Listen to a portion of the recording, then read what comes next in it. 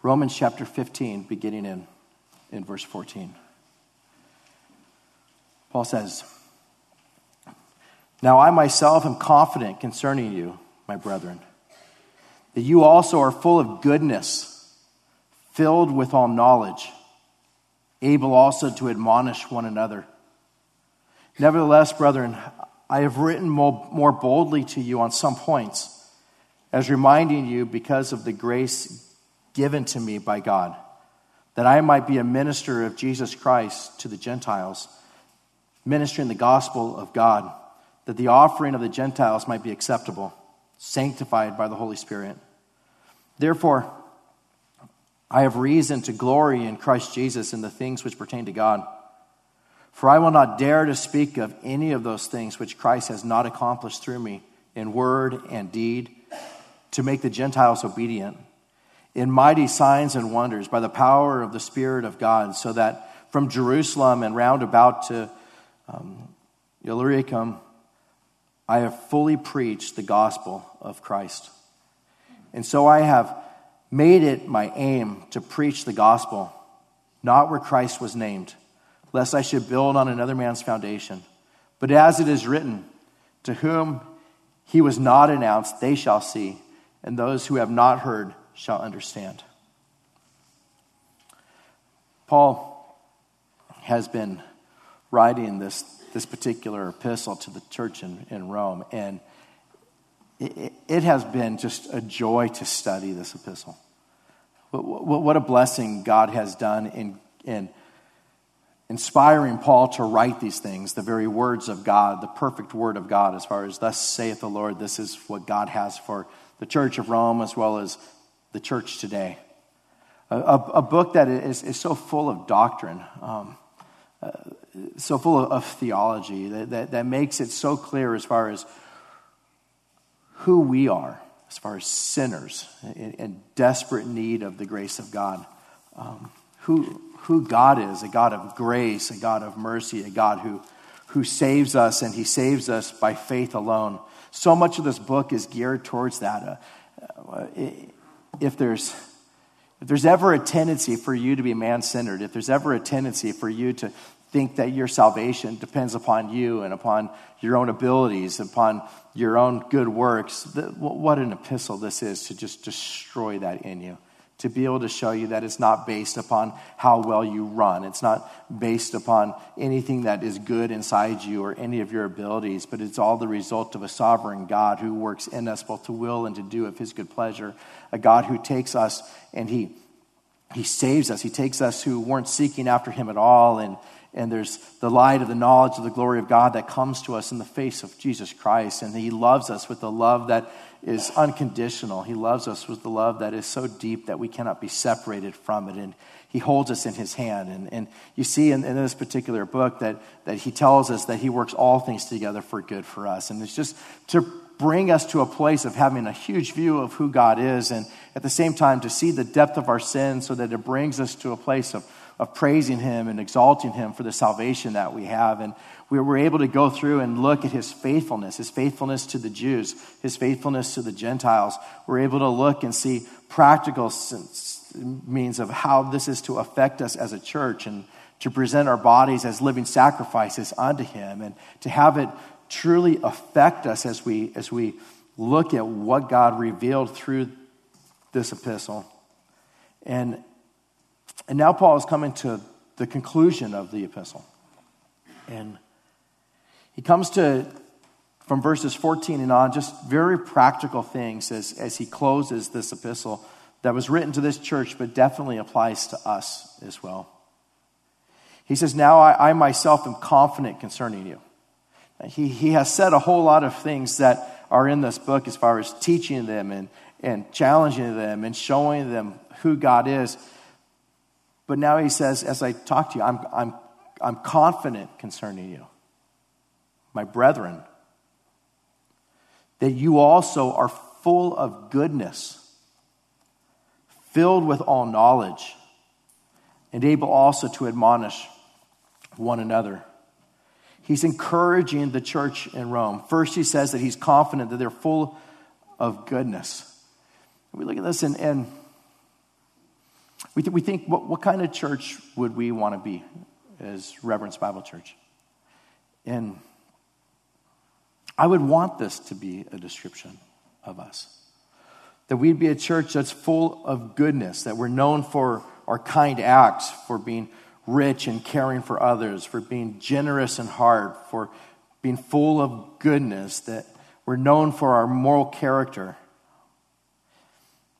But it's important for us to see that attribute, that quality that you would find in a church, it doesn't come from us. We can't just decide, like, okay, from this point on, like, we are going to just be a church that's just full of goodness. It's not something that comes natural to us as people in our flesh. It is only the work of the Holy Spirit that would do that in us. You see, in Galatians, where it refers to the fruit of the Spirit, and one of the aspects of the fruit of the Spirit is goodness that would come. Goodness. We look at ourselves, and that's not our tendency. You see here in Romans 1 where Paul describes what we're like, what sinners are like.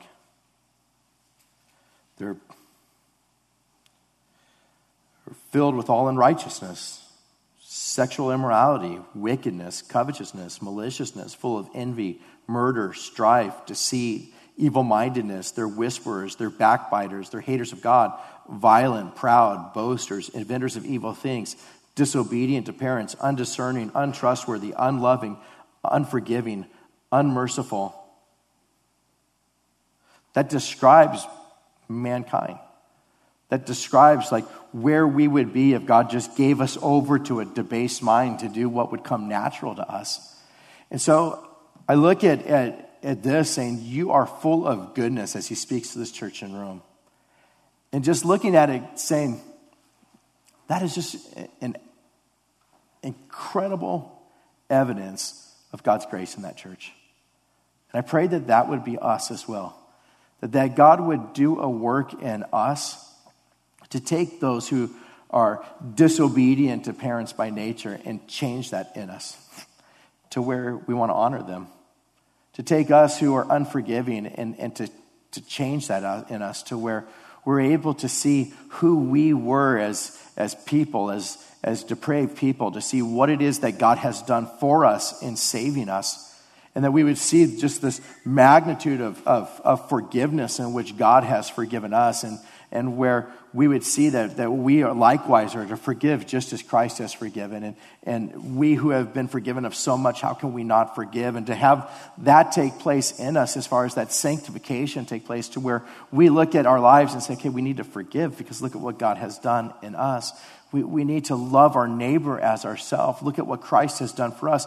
Look at how he has loved us when we were unlovable. We didn't have anything to offer him, and yet he loved us. And to have that mindset where we look around at one another and we desire to love each other because we see the evidence of God's love towards us, and the Holy Spirit's in us, and he indwells us, and he molds us and conforms us to where we are genuinely praying for one another, loving one another, caring for one another, wanting to encourage one another, that would take place, that we would desire to give to those who are in need, to be a friend to somebody who is lonely, that we would do that because it's God working in us as a church.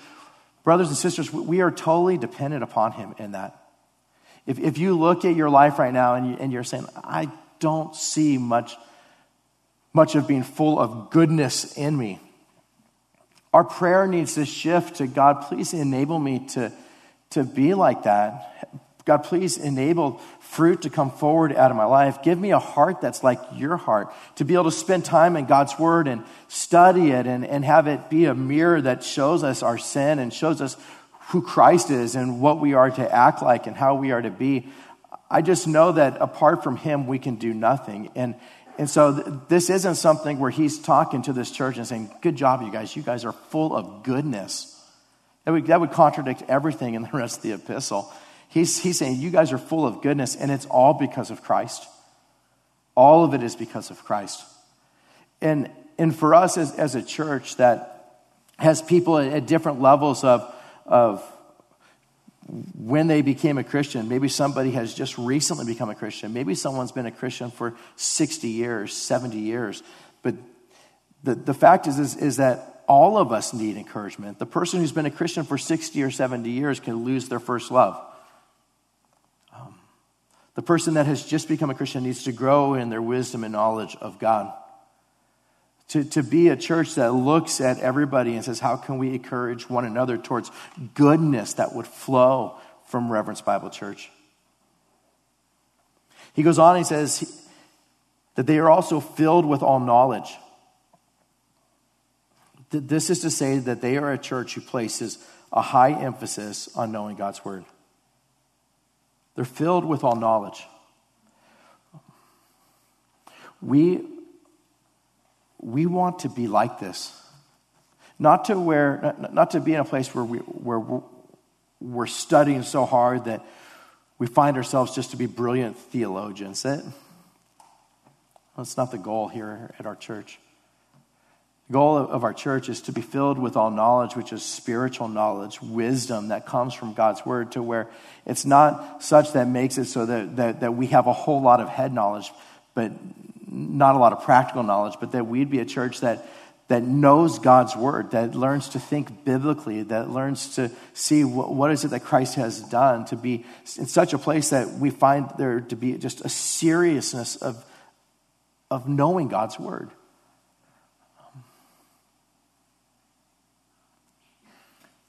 Without being divisive at all, I want to point out that the church has gone in a much different direction over the past several decades. The church at large has gone into a direction of being entertainers, far more than wanting the members of their church to be filled with all knowledge. It is something that I hope that you see that is not a good thing, and we need to pray that the church changes in this way. There's things that we do that would not be popular at all in this particular day and age. One would be studying verse by verse through Scripture. To be able to start in Romans chapter 1 and finish at the end of Romans. You can't pick what you want to study and what you don't want to study. You just take it verse by verse as we go. Expository preaching, knowing the text that's before us. To actually study God's word. To come here expectant to say, what is this text saying? How does it apply to my life? We live in a time in which there has been just such a shift to where Bible study is no longer popular. Entertaining is popular.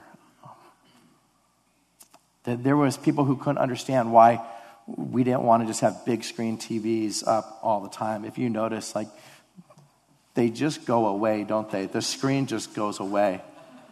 And I was told by those that were helping design the church, like, if you have big screen TVs, you could show movie clips, you could do all kinds of stuff if you have. And I just said, I'll never do that. And if I die, I want to make it really hard for the next pastor to do it. Don't even put electricity there. Let's just make it so it's not possible. We just don't want that. And the reason why is because we're not here to entertain. We want the screens to go away and the focus to be on God's word and the study of his word.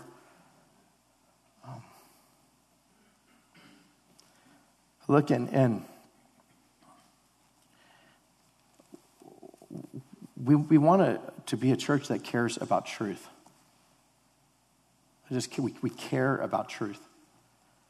I sat in a session with R.C. Sproul when I was in seminary, and we were just sitting around some lunch tables, and one of the students asked him, what do you think the biggest problem in the church is today? Like, if you were just a church in America, what's the the biggest problem in the church today. And he sat there and he was quiet for a second, and then you could see his eyes kind of get a little teary. And his response was, they just don't care whether it's true anymore. I don't care if it's true. I don't care if it's biblical. And I think he was spot on that. So much of the church just doesn't care if it's true anymore. Does it come from God's word? Is this what he says? They want psychology. They want it to be where they come in and get a quick self-help thing and practical things as far as like, okay, well, this will be helpful in business. This will be helpful in whatever, and laugh and then leave and never even bring their Bibles or open their Bibles. The result has been a large shift in the church as far as a slippery slope that has gone down to a place where you have the major liberal denominations who don't even place a high authority of God's word at all. They won't even say that it is without error. They will waver on so many issues as far as what God says about ethical issues of marriage, of differences between men and women, of creation, of homosexuality.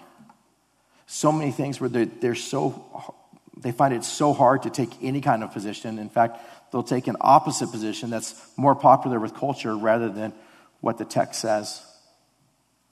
And I look at that and I just think, God help us not to go down that path. This particular church, he says, you're filled with all knowledge. I want to be a church that's like that. I want to be a church that cares whether it's true or not, whether it's biblical or not. There's things that we do towards that end. One would be the way that our Sunday school ministry works. The desire to really teach the kids. The desire to have them memorize Scripture. The desire to take them through Scripture and to be able to show them God's redemptive plan in history from the very beginning all throughout Scripture. To be able to have a time with the kids where they're really learning God's Word. The youth ministry. If you've ever been a part of the youth ministry or seen what takes place here, I mean, we are intentional to not try to compete with the world as far as entertainment within youth ministry. They have a serious time of worship and, 40 minutes Bible study sermon. They then split up and meet into prayer groups and pray for each other and hold each other accountable. And then they do activities that are outside of Tuesday night on the weekends and retreats and other things where they just have so much fun. But when it comes time for youth ministry and that particular night, it's really a desire to teach them. That they would have such a view of God that they would treasure him. I mean, they would treasure him above everything that this world has to offer. That's my prayer. I mean, I know, like, I see young people who are in here. You know that it's good to obey your parents. You know that drugs are bad. You know that drinking is bad. You know that you're supposed to be pure. You know these things. And yet to know it is one thing. But we desire for you not just to know that, but to treasure Christ so much that you desire to please him rather than yourself or rather than man or rather than anything. Have such a view of God that you treasure him above everything this world has to offer. Yeah, I talked to kids over at the high school just this last week. I think I asked 4 of them that I knew that were Christians. Can you tell me why it is that you treasure Christ above anything else? And these kids don't go to our church, but I wanted them to think that way. Why do you treasure Christ above anything this world has to offer? And then to try to take them through it. Why is it that we treasure Christ? Why is it that he is more valuable than anything else? We want that as a church, to be filled with that knowledge where it's not just head knowledge, but it goes to your heart, to where you study doctrines of man's depravity and sin, or what grace is like, what took place on the cross, what is heaven going to be like, what is the church for, to be able to look and say, well, why do we pray, and what should that look like, and to be able to study different aspects of God's word as we go verse by verse through Scripture, to where they know God's word. When our kids graduate from high school, as a church, we purchase them a library. At the beginning of a library, we give them several books. Some books as far as apologetics books, other books that deal more with how to find different things in Scripture, other books that would deal more with ethical issues, or being able to go through and look at a systematic theology book, or other books that we would give them to give them something as far as a library to start with, so that they have that and they're able to have their own library and they're able to add to it. But where our high school students, before they go into college, it's just, let's give them a library that is going to be precious to them and to those that come after them. To us, that's something that is the greatest gift that we as a church could give our young people. Currently, right now, we have a library that's being set up upstairs right here, and it's not my library, it's your library.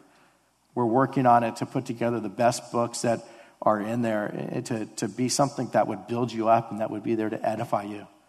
When we build this new building it's going to be over here, we're going to comply with the city and do the bathrooms that we need, and the kitchen that we need, and the elevator that we need, and the things that we need to do. But part of the process there will be, the third story will be strictly a library, a large library to be filled with books that would be a blessing to you.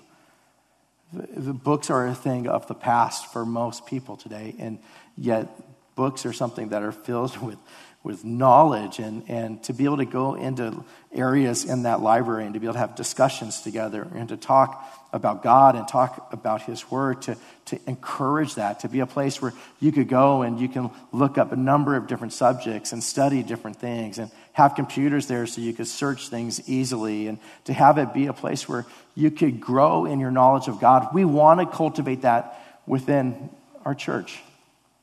Not so that we have big, gigantic heads that are just filled with all kinds of knowledge, but that the knowledge of God's Word would shift to make us just treasure Him and love Him and desire Him above all things. That's what we want as a church. We want you to grow in that. That's why that's why I teach the way that we do on Sunday mornings here and go verse by verse. That's why we do that. That's why midweek, we're going through Esther right now, and it's just been incredible to go through that. But there's books that we give out that Pastor Don has done, to where you're able to take notes, you're able to see things, you're able to keep it. It's been amazing. In the last several weeks since we started Esther, there's been we're like having to bring chairs in on some of the weeks because it's just filled up with people that want to study God's Word, that want to be filled with the knowledge of God's Word. For where if you're sitting here this morning saying, well, I don't know what Esther is about, that some months from now, you will know the book of Esther. You'll know why God put it there. You'll know why He put it there to bring us to a place of having such a high view of God, that in the midst of incredible difficulties and trials, you would have a high view of God's providence and His invisible hand that orchestrates things for the purpose of His glory, that leads to more and more trusting of Him. It's what He talks about with this church, that you're full of goodness, filled with all knowledge. Able also, number 3, to admonish one another. He's confident that they are church members who are able to admonish one another or counsel one another biblically. To admonish is to encourage our brothers and sisters. It's sometimes to call them to repentance. It's sometimes to show them what God says in His Word. The word admonish comes from a word that we would use for nouthetic counseling or biblical counseling. To be a church that sees a need for that, to where you have a desire to be able to admonish one another. Somebody's in a place of falling into sin, or someone's struggling in a certain aspect of their life, or someone's hurting, or they're having a hard time trusting God in a certain circumstance, and to be able to go to God's Word and say, this is what God says in His Word. Can I encourage you in this? You're living in a way that's totally inconsistent with what God would call you to. This is why repentance needs to take place. Being willing to say, like, no, this is wrong. Don't get into that. Don't do that. I've had women at the church say to me, or men at the church as well, saying, if there's ever a young person in the church that's thinking about dating someone who's an unbeliever, please have them come see me. Please have them see me. I'll explain to them why it is that I thought that was okay back then, but what the result has been in my life. I would plead with them not to do that. I want to admonish them. I want to encourage them biblically why that's the case, why God says that he's not there just to ruin our fun, but there is a reason why he says that, and it's for his glory. It's for your edification. The ability to admonish one another, to have such a view of Scripture that we see it as Scripture is what we need to be able to teach us all things. In 2 Timothy 3:16, it says, all Scripture is given by inspiration of God and is profitable for doctrine, for reproof, for correction, for instruction in righteousness, that the man of God may be complete and thoroughly equipped for every good work. We live in a time where for so many people, even within the Christian church, when somebody's going through a major problem, our first thought is they need to go see a clinical psychologist. They need to go see someone who specializes in clinical psychology. Without ever first going to say, what does God's word say about this? See, because God tells us that all Scripture is given by inspiration of God and is profitable for doctrine and for reproof, for correction, for instruction in righteousness, that the man of God may be complete and thoroughly equipped for every good work. And I think there's some solid Christian counselors who are there to admonish others in God's word. Whereas there's also a secular psychology that takes a position as if God does not exist and sin does not exist and the Holy Spirit does not exist and repentance is not needed and forgiveness is not needed. And it doesn't take a position of forget the things which are behind and press on to the things which are ahead, or to forgive just as Christ has forgiven you. It doesn't take those positions. It takes something of going through all the past and going through all these things and trying to work all these things out that come totally from a secular, unbiblical view rather than from a viewpoint of you are also able to admonish one another in God's word. And we need to be a church that's like that. A church that looks at one another and says, like, I'll care for you. I'll hold you accountable. I'll pray for you. Let's go through God's word. Let's look and see, why is it that we should treasure Christ more than we should treasure sin? Why is it that we should desire to please God? Let's look at the banquet table of the glories of God and go to it daily so that we just look at who Christ is. So the stuff of this world grows dim, strangely dim in the light of his glory and grace, to where we look at that and we just count that as rubbish in comparison to the excellence of the knowledge of Christ Jesus our Lord, that we see him to be esteemed above all things. As part of our calling as believers to one another, to be filled with goodness, with all knowledge, but also able to admonish one another, to encourage one another in God's word. May we be brothers and sisters that do that for one another. I've taken so many classes in biblical counseling, and from men like Jay Adams or George Scipione or Wayne Mack. I mean, these guys are like leading thinkers in biblical counseling. And you ask them questions like, okay, well, what about this? What about this circumstance? And then you just listen to them. They're like, you know, these verses that come out, and you're just like, how do you, like, you are all knowing. Like, I mean, how do you know all of these verses? I mean, on any subject, they just know verses that deal with almost any circumstance you could imagine that you would use in counseling. And I remember asking George Scipione, I said, okay, so at what point did you feel like you were ready to do biblical counseling? Because I am so humbled right now with your ability to just, here's all the verses that deal with it. I can't do that. When did you feel like, okay, I'm ready now, I can start? And his response was, do you believe that the Bible is the authoritative word of God? Start there. I mean, you don't need to have all of the answers. Just know God says this, and I can look it up. And let's search through Scripture here to just start with believing that the Bible is the Word of God and trying to find answers to what God says. There's books that you can get that specifically it's like scripture guide to counseling, to where you go look up almost any subject that you would do counseling in, and it gives you like a whole list of verses that deal with that. And that's what I use, since my brain does not work like others, to be able to look and say like, hey, this is what God says. What a great tool to be able to admonish one another, to be able to encourage one another. Pastor Jim hates when I bring up books and I don't tell him beforehand, and so they're not in the bookstore. But we can get some of those little books and put them in the bookstore. I just thought of it just now. So, but it's a great tool that you can use for admonishing one another. That's what the church was doing in Rome. Verse 15, nevertheless, brethren, I have written more boldly to you on some points, as reminding you because of the grace given to me by God. He's written a whole lot of things that are very bold in the book of Romans, and now he's kind of stepping back and saying, okay, you have never met me. I'm writing you this letter, and I'm writing it to you, and I've written more boldly to you on some points. But know that I'm saying this, brothers. Refers to them as brethren. Just to remind you. And I'm saying these things boldly because of the grace that has been given to me by God.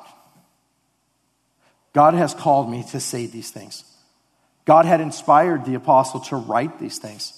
The very words of God, that is God breathed, the book of Romans. Perfect word of God. I'm speaking to you boldly because of the grace that's given to me. And for us, God, help us to be bold in what we say. And to be bold not based upon, well, this is the thoughts of Kevin Otsuji, or this is the thoughts of any member of our church. But thus saith the Lord. This is what God says. I mean, you look in Scripture and he tells us things like, in Isaiah 55, so shall my word that goes forth from my mouth, it shall not return to me void, but it shall accomplish what I please. It shall prosper in the thing for which I sent it. God's word does not return void. But to have the confidence to speak boldly as far as, I'm saying this because God says it. I'm not just saying that this is sin. God says that it is sin. I'm not just saying that you should pursue righteousness. This is where God says that you should pursue righteousness. To be able to take them and to speak boldly because it's thus saith the Lord. This is what God says. And for me, as I preach on Sunday mornings, there will be a boldness of what I say, even when culture looks upon it and says, you ought not to say that. Even when it's not politically correct to say certain things. Because I'll tell you, thus saith the Lord, this is what God says in his word. This is what God tells us. And when God says something, it's authoritative. It does not return void. And we could have just incredible boldness to be able to say, sin is sin, and this is who Christ is, and this is the gospel. And yes, it does say that no one can come to him except through Christ. It does say that. It does make it so clear that there is a narrow way that leads to everlasting life. It does say that Christ is God and there is no alternative. It does say that Christ paid the price on the cross and it was finished. There is no alternative to partial works and partial grace. It is all of Christ. Here is the gospel, and may we not change any part of it. In fact, if Paul says, if I or an angel from God come bringing any other message than what you have heard, let him be accursed. Let him be anathema. This is serious. God's word is serious, and we need to speak with boldness and authority in these things because it matters. And it's not based upon what we are like or who we are, or our abilities. I was reading in a commentary as I was preparing for the sermon, and it talked about Martin Luther, and it just said, here was this man, he was just a portly monk. Not someone that came across with just incredible eloquence or anything like that. I mean, someone who just radically changed the world by saying, this is not what it says, but this is what God does say. And I'm gonna put this 95 Thesis there on the door there at the Castle Church in Wittenberg. I'm gonna put this there and nail it there. And then you just see that God had orchestrated to be where the printing press had just recently been developed. It gets spread all over Europe, all over the world, and just radically transforms the world, the church. But here's someone it's not that he was this spectacular person. He was just someone that wanted to teach truth, and the grace was given to him to be bold. May we have boldness like that.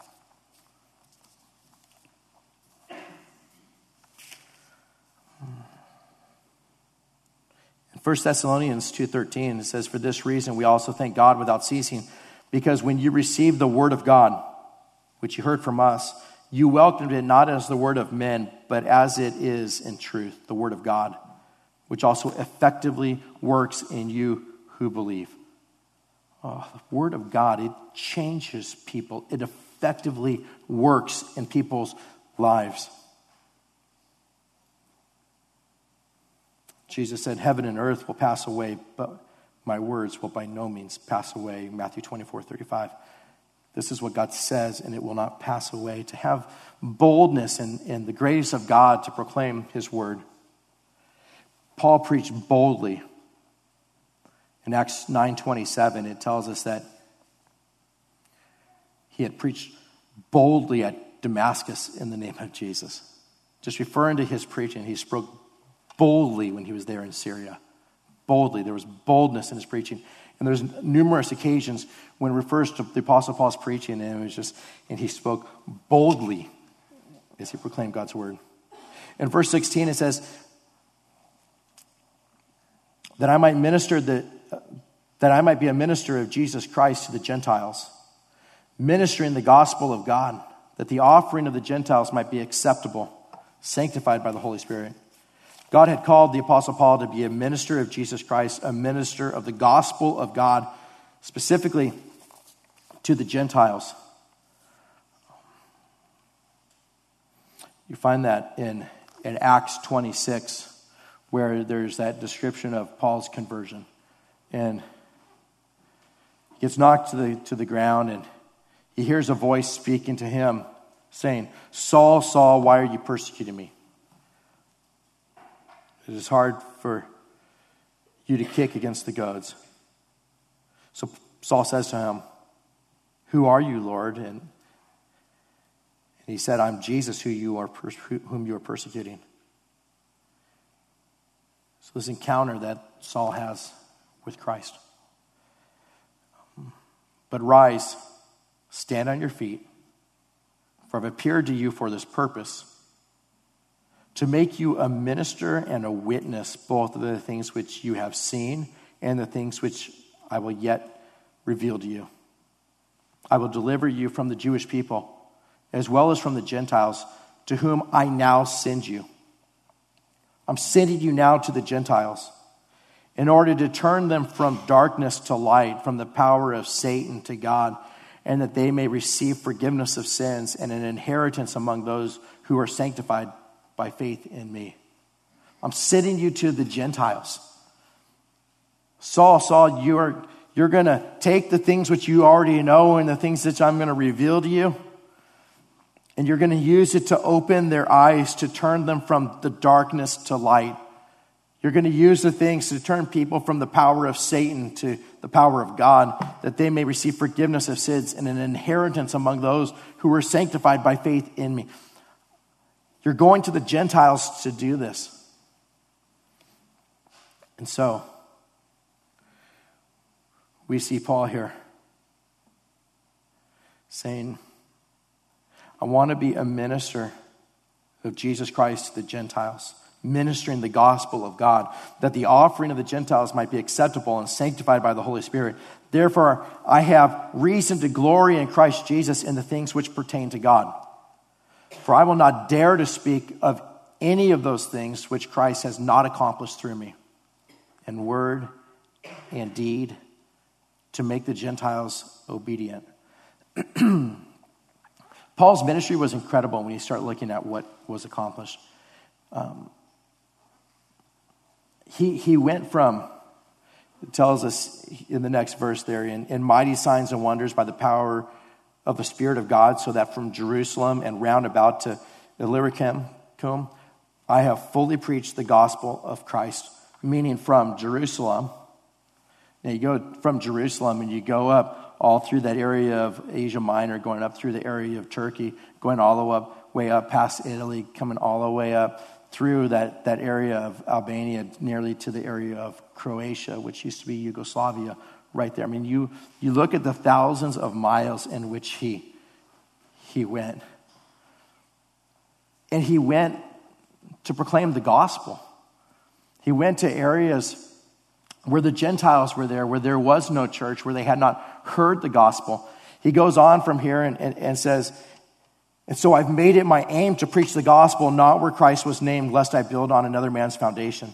But as it is written, to whom he was not announced, they shall see, and those who have not heard shall understand. And so he's saying, I had a calling, and it was to go from Jerusalem, and I went all the way up towards modern day, what is now Croatia, Albania, in that area. I mean, that's like, just above that is Austria. I mean, we're talking about a huge distance, and we'll find next week that, in our next study in this, that he's going near to, has a heart to go to Spain. I mean, for us, we just travel. We can get on a plane. We can be in Europe and just, hey, it's this much money to go to another country. Let's just travel. You're talking about guys that are either going by foot or getting on a boat and traveling and going places. And in his mind, it's, I just want to preach the gospel to those who have not heard yet. I've made it my aim to do this. But I dare not speak of any of those things which Christ has not accomplished through me in word and deed to make Gentiles obedient. He's looking at this saying, I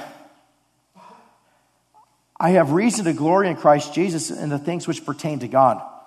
My only boast can be what God has done in me. My only boast could be what God has accomplished in me.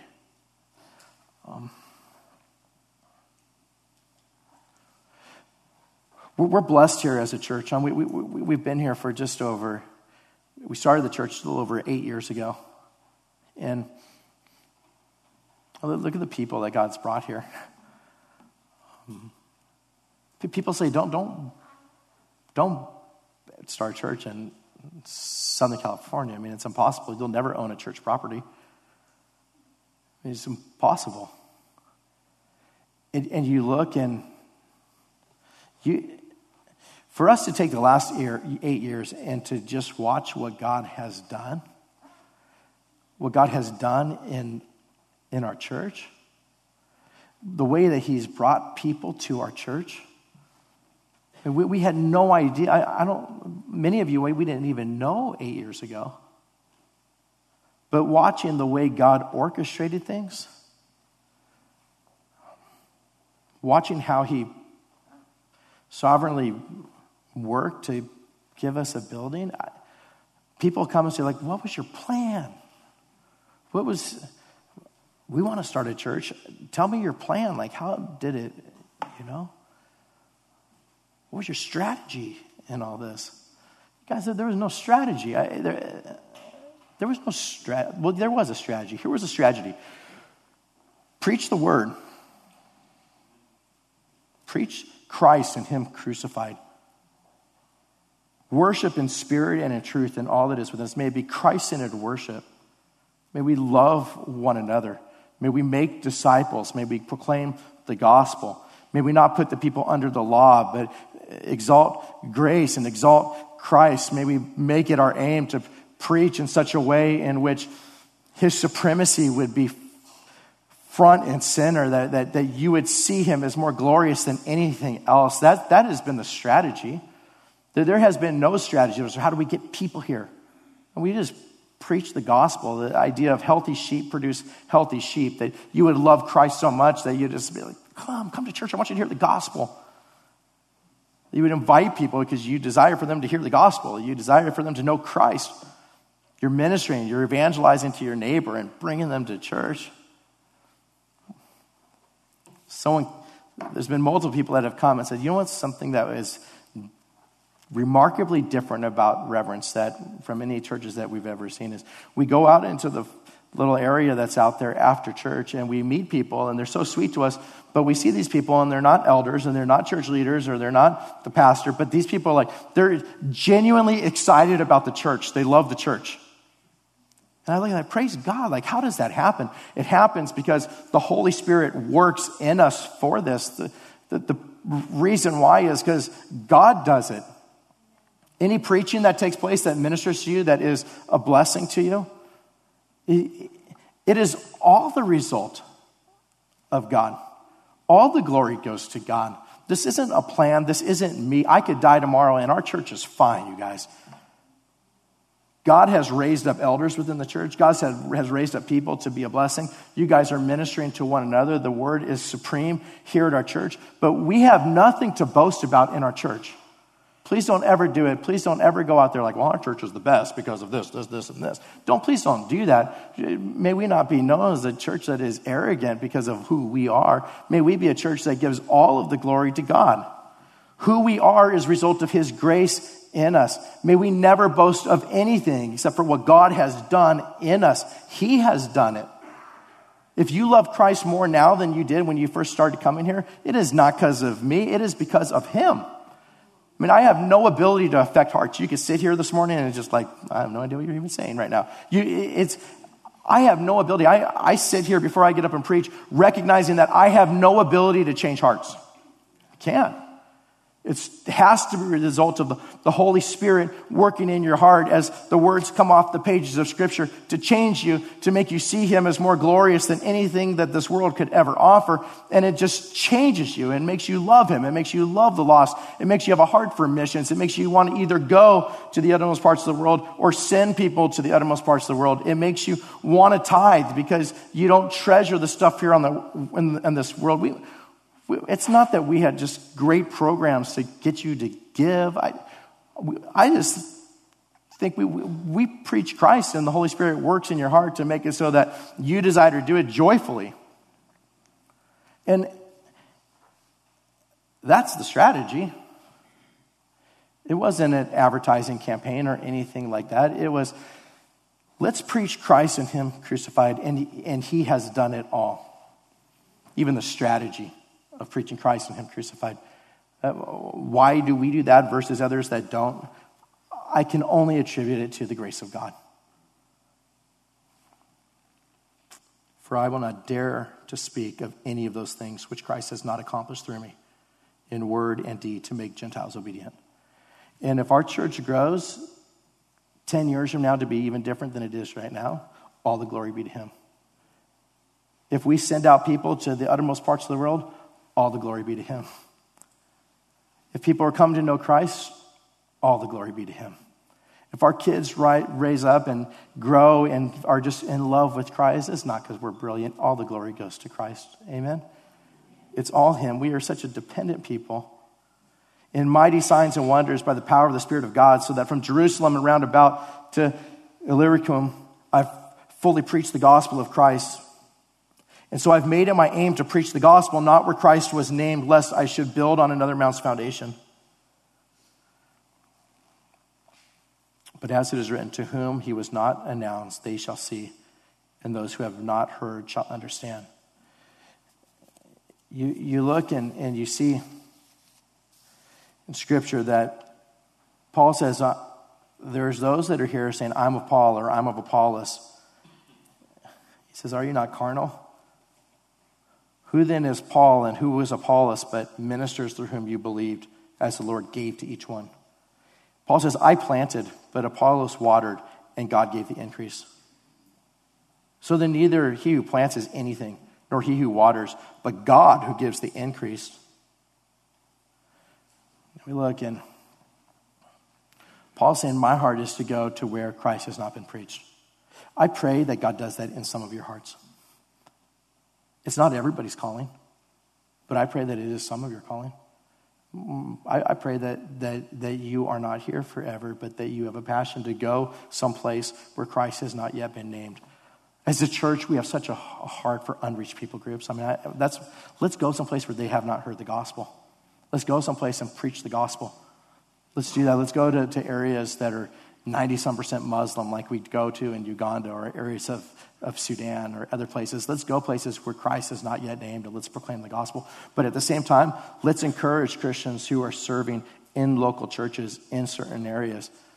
Because there's some people that are going out there to plant, and there's some people that are there to water, and both are absolutely critical. But may we think that way. Oh, my time is up. It was up 10 minutes ago. I apologize. We'll continue this next time, but I look and may God cause that to take place in us. A heart that desires to go and to serve, and we'll resume that in our next study. Let's pray together. Lord Jesus, we thank you for this time together, and Lord, just your graciousness, your kindness towards us as a church. All the glory goes to you. May we be a church that has goodness pouring out from us because it's the work of the Holy Spirit in us. May we be a church that is full of all knowledge because it's you who's renewing our mind and causing us to have great thoughts about you as we study your word. May you do that in us, Lord. May you enable us to admonish and counsel biblically one another so that we could be encouraged in our faith. And Lord, may you continue to accomplish within us just passions for the gospel and even to the uttermost parts of this world. Lord, we pray that you would just be exalted now through the praises of your people. In Jesus' name, amen.